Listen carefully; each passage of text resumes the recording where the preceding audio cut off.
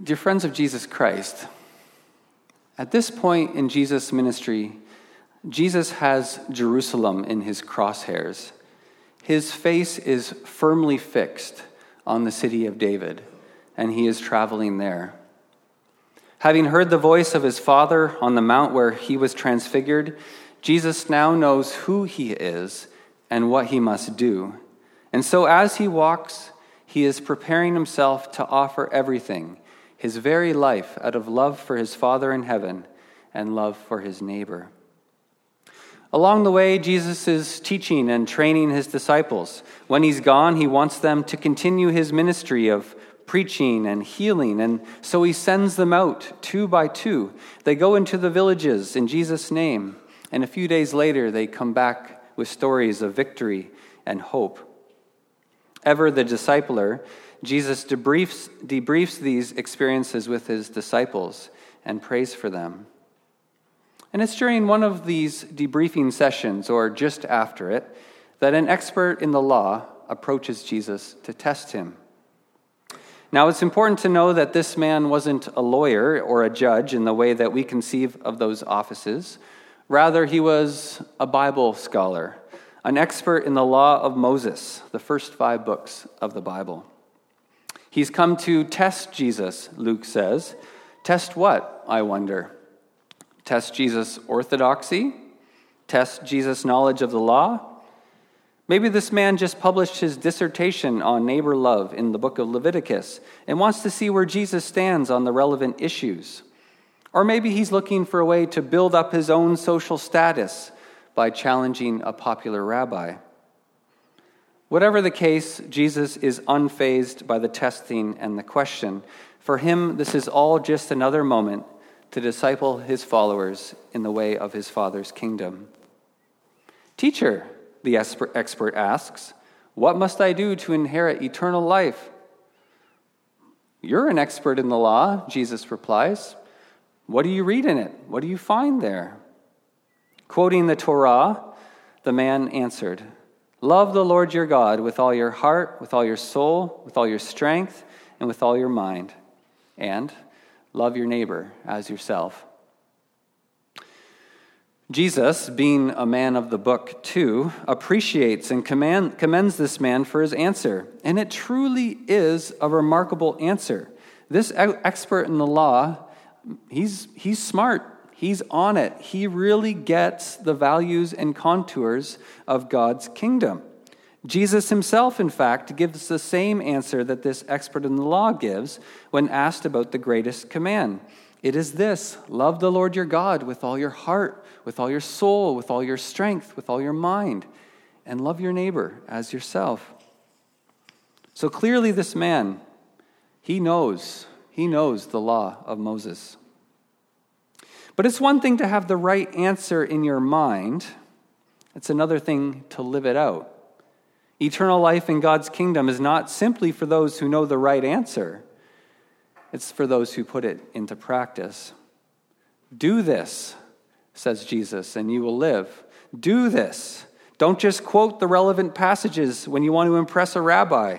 Do this, and you will live. So far in the discussion, Jesus and the expert in the law are in complete agreement. But the expert in the law wants to justify himself. He wants to show himself to be in the right. So he asks Jesus, and who is my neighbor? Once again, the man's motives aren't exactly clear. Maybe he had a debate with one of Jesus' disciples, and he wants Jesus to take a side in the debate. Or maybe he's interested in trapping Jesus in an academic debate that he's ready to win. Or maybe he simply wants to know the scope of his responsibility so that he can live it out and know himself to be justified or righteous in the eyes of God. Who is my neighbor? Who are the ones that I have to love in order to be right with God? This isn't really a stupid question. This is a good question. I mean, to love God with your heart, soul, strength, and mind, it's really hard, but there's a simplicity about it. There is only one God to love, and that God is good. But we have like 6 billion neighbors on earth, and we're a mixed bunch. How can we possibly love all our neighbors? I mean, this shirt that I'm wearing, it was made by a woman who lives in Sri Lanka. Her hands touch the garment that now touches my skin. And the fabric for the shirt was grown by farmers in Africa, Mississippi, Cambodia. All that cotton was put together and produced in a factory, and then it was sewn into a shirt.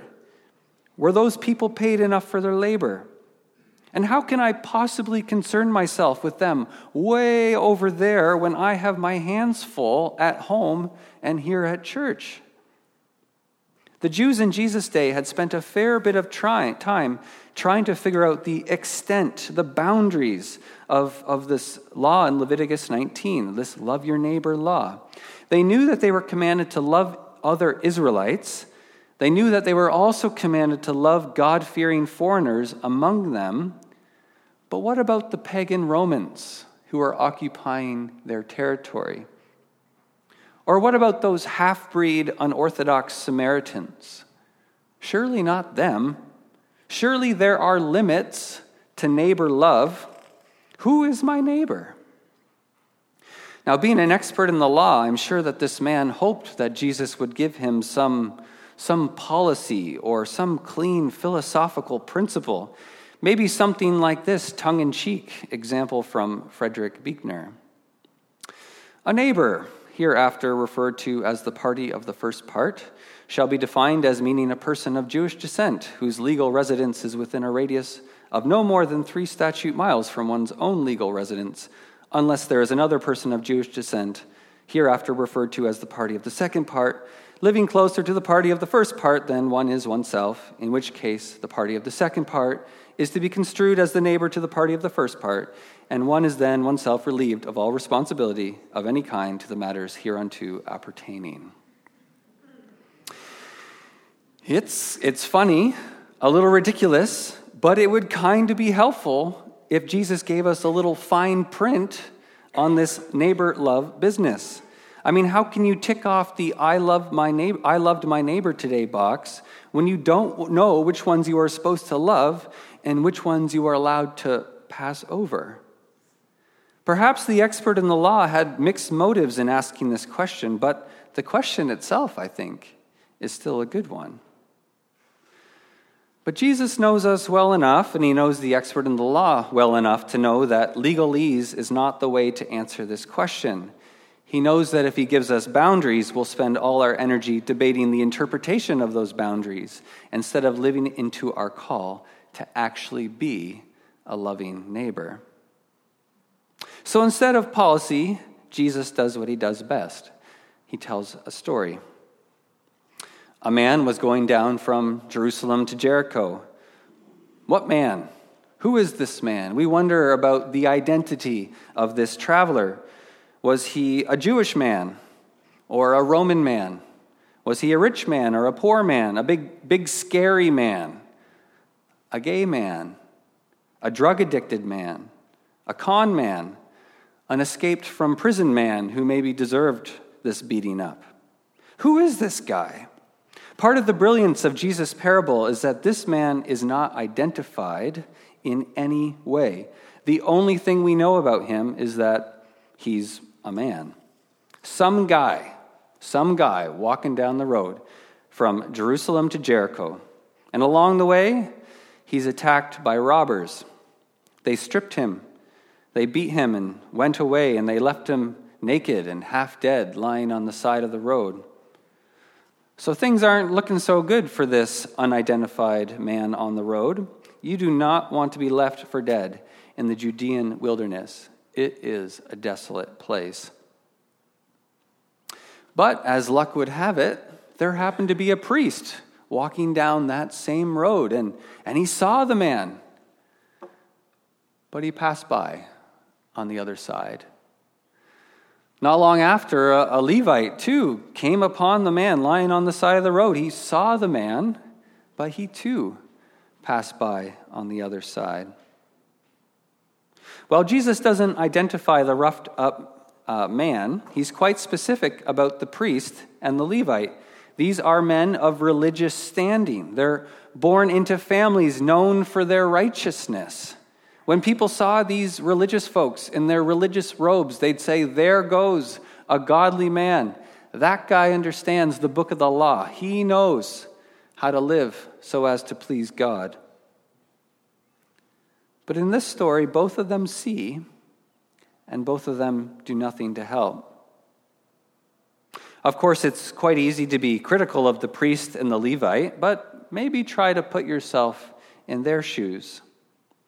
Maybe they were on their way to the temple. Maybe they had to be there at a certain time.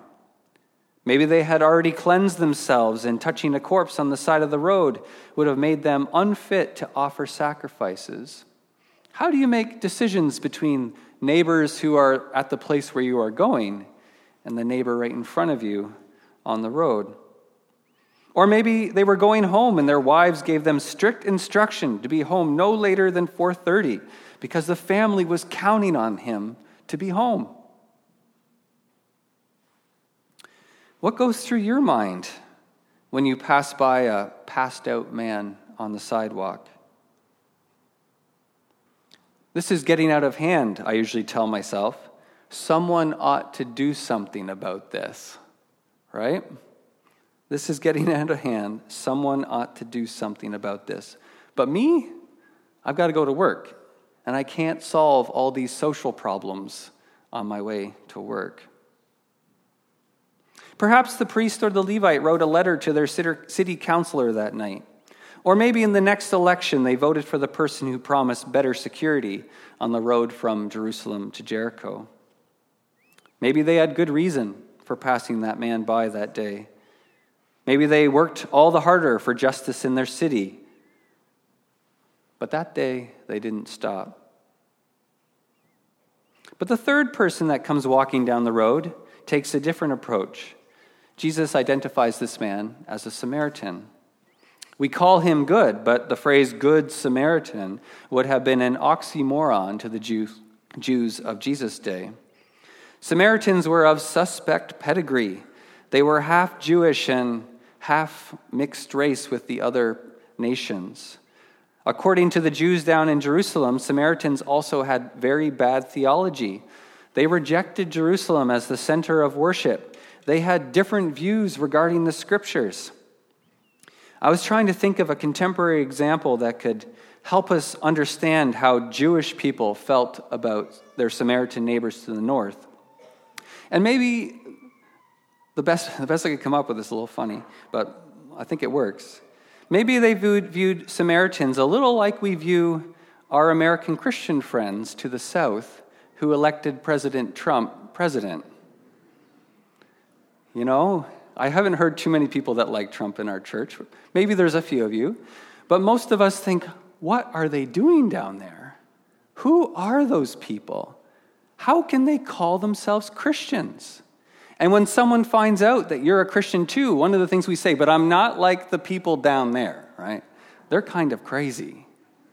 NRA membership in their wallet, Make America Great Again sticker on the bumper of their Ford truck.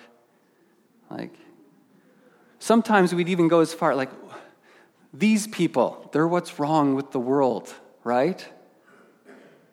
Well, perhaps that's how the Jewish people thought about their Samaritan neighbors to the north. Good for nothing.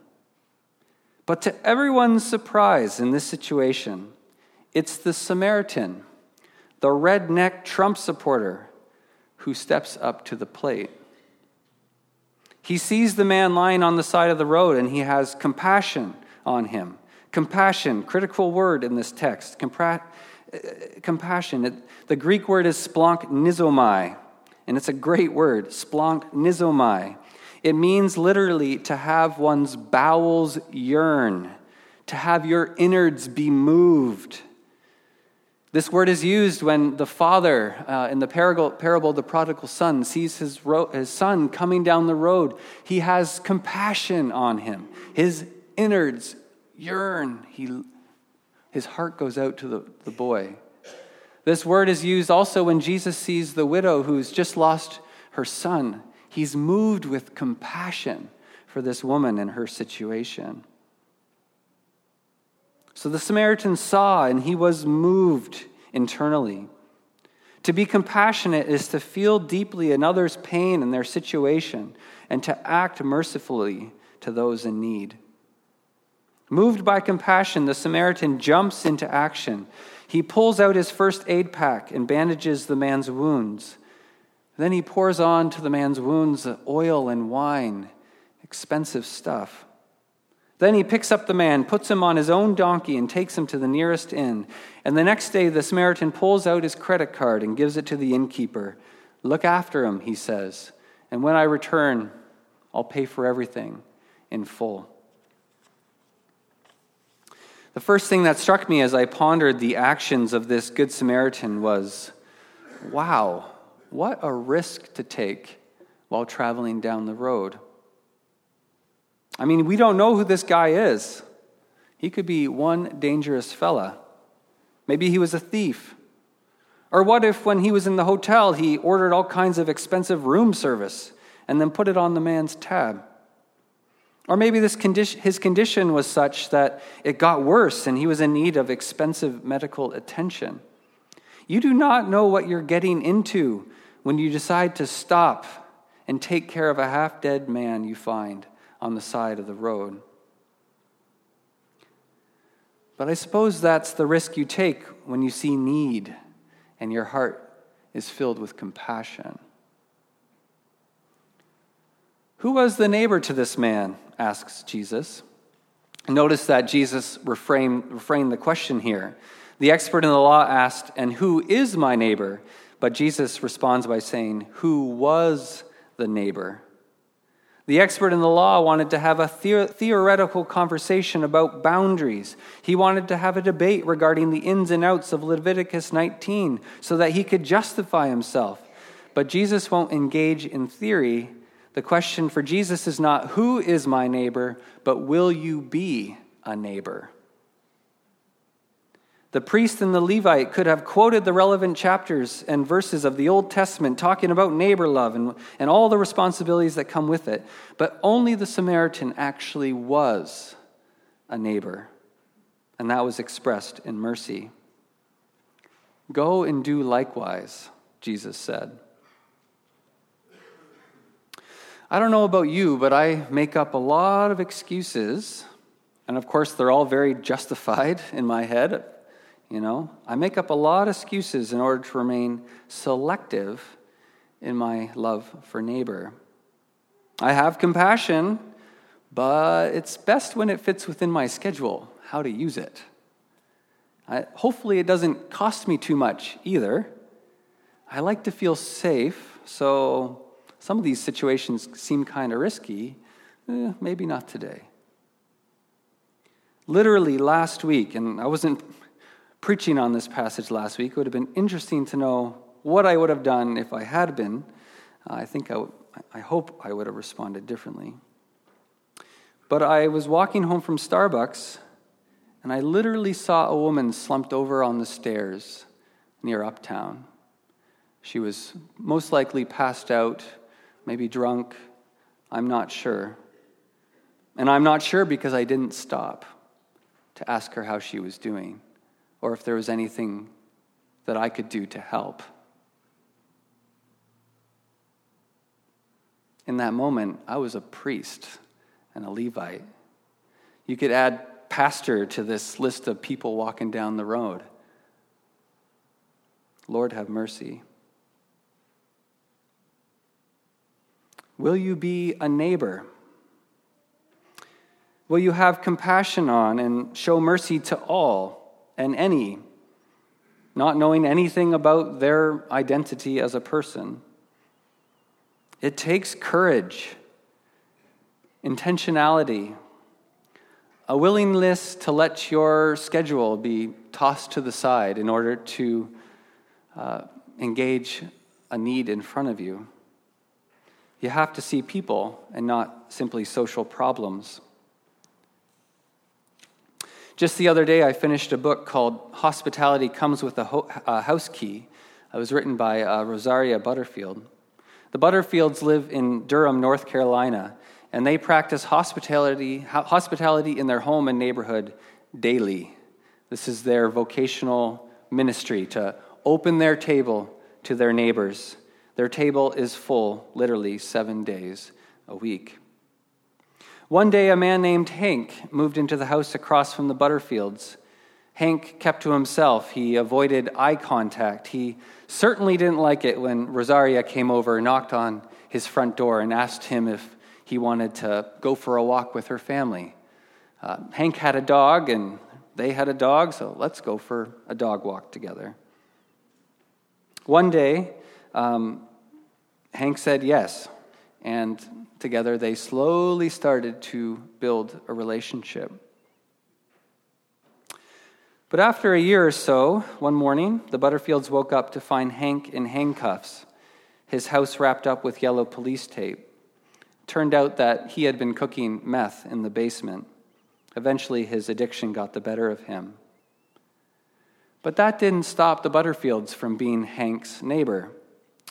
They took in his dog and helped with his partner and her situation.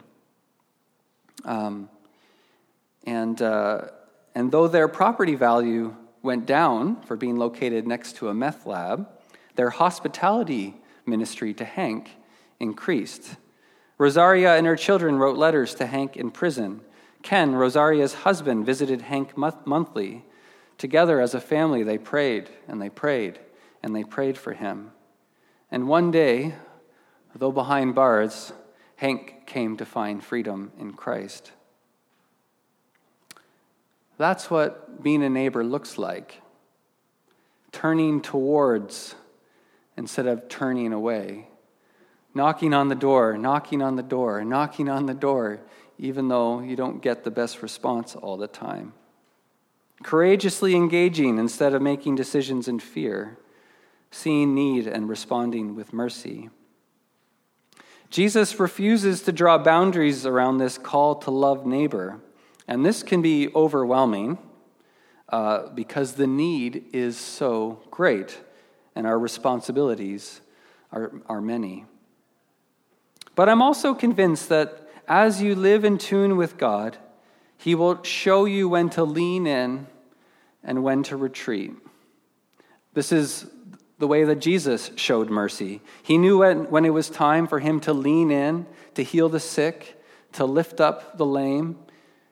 He also knew when it was time to retreat in order to be with His Father in heaven and to pray. In fact, in the next story, we find Mary sitting quietly at the feet of Jesus. She could have been a neighbor to all the other neighbors who were in her house that day. That's what Martha wanted her to do. Come help me in the kitchen. We've got people to feed. Be a neighbor.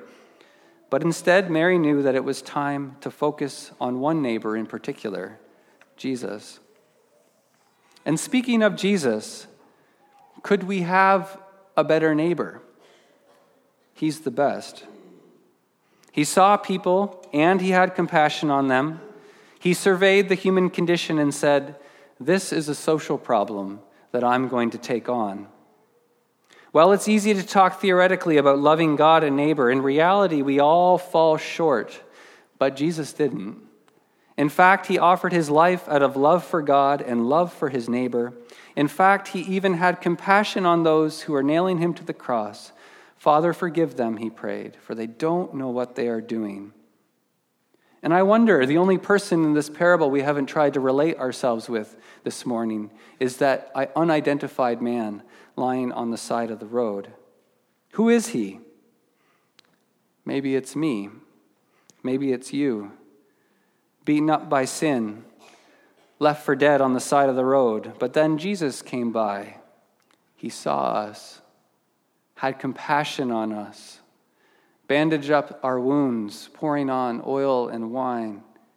And then He pulled out His credit card and put our wholeness on His account. Let Him be your neighbor today.